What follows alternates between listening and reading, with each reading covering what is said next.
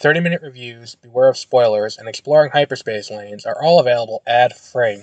But if you want to support the show, you can go to bewareofspoilers.com and click the support button that's available on the Spotify website.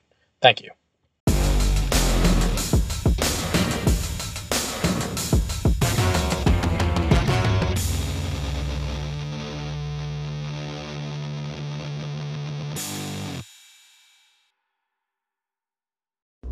Good morning, and welcome to Beware of Spoilers. I am Adam on this, unseasonably warm December 1st. So, the Santa Clauses. I said this last week, I'm going to say it again. This is a TV show that I'm watching on a weekly basis. And I'm sitting there as I get into these weird things. I'm like, this started out as a movie about a guy who accidentally kills Santa and takes over as Santa. Like, that's where this began. So, we do get an answer for what it is about Magnus Antis that makes him so bad. And it appears that what he is just a, what's it called? You know, he is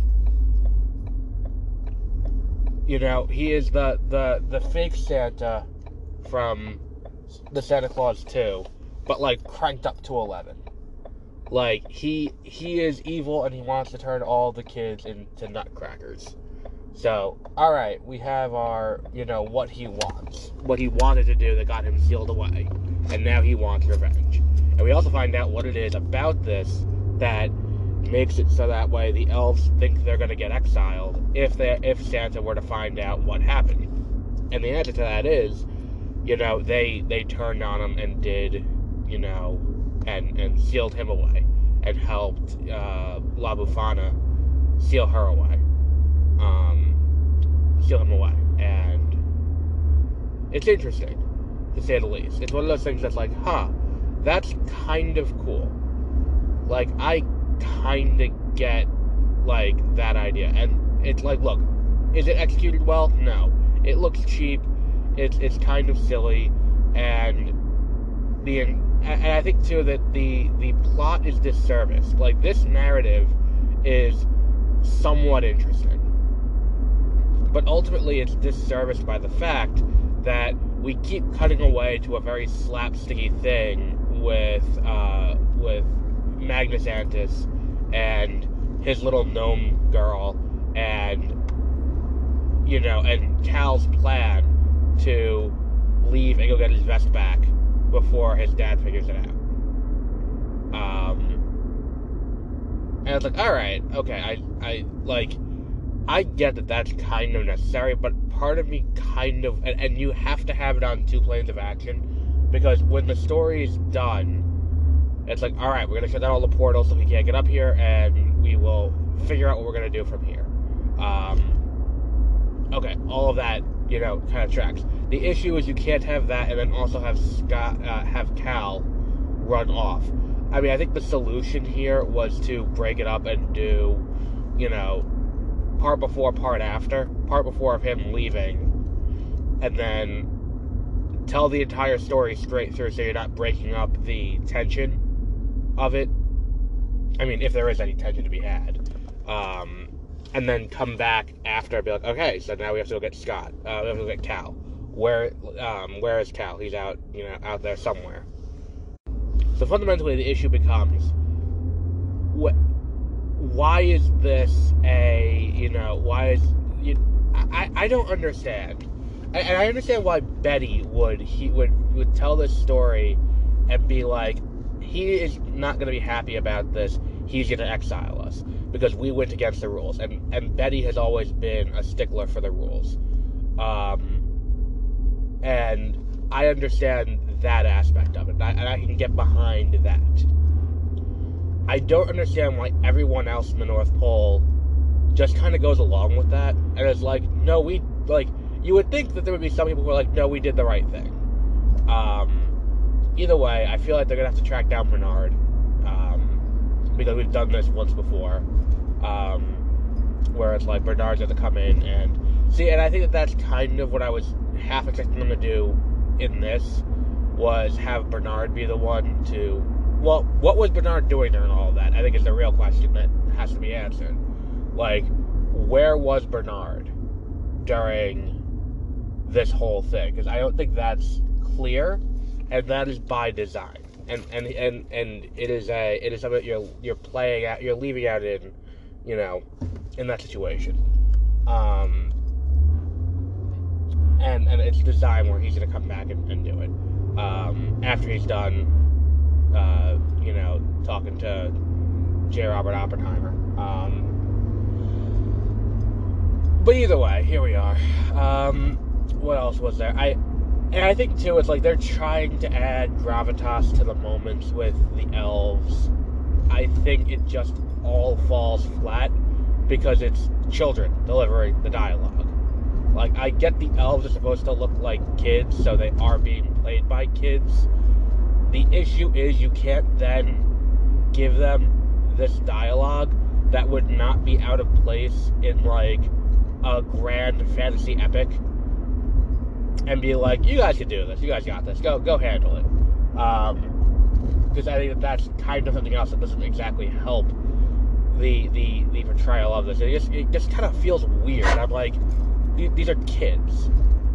Like, it's strange. And look, I get it, where it's like, this is, again, a kid's show, so it's trying to send the message that, like, look, maybe you think you did something bad, but maybe it wasn't bad, so just rip the Band-Aid off and tell the grown-up in the room. I get that that's the message here, and maybe it won't be as bad as you thought it was going to be, but still, I think that the execution here could have been better handled, because I think the issue is the only person who, you know, who really, I believe, would be the way they are about this is Betty. I think everyone else would be, by and large, kind of like, yeah, but no, we did the right thing, though. Like, it wasn't like a coup for power. So, yeah, it is what it is. What else have we got? I feel like there's something else that I wanted to address with this. I think that, you know, there's one, you know, good line, and it feels really out of character for Betty to have delivered it, where whatever happened, because he used his Santa magic against another Santa, they both backfired. And by the way, like, it's not like the elves were the ones who sealed him away. At the end of the day, it was La Befana who sealed him away. So you would think it'd be like, oh, that's fine. And look, we like, I think that the entire ending of this show has been telegraphed to us, or photographed to us. Either way, the entire ending of the show has been laid out, where, like I said, it's gonna come down to what's her name saving the day. She's gonna transform him back into the daughter, whose name I'm forgetting.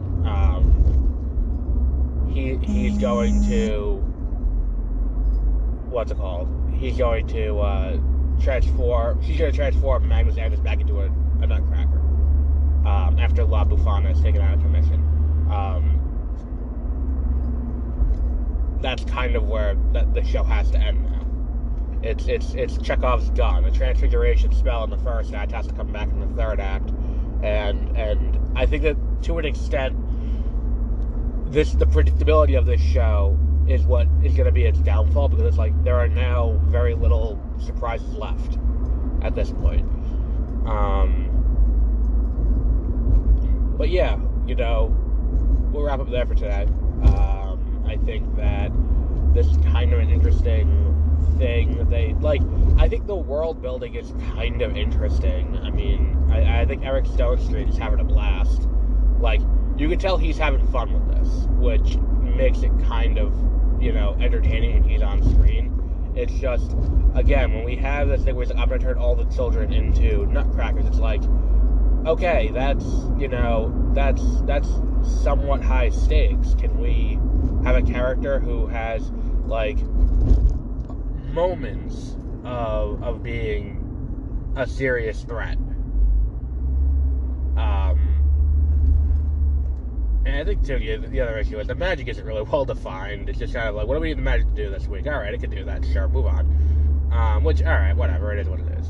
But we'll wrap up there for today. We will be wrapping up Invincible this week, and we will be catching up with Monarch. Until our next episode, have a great rest of your week.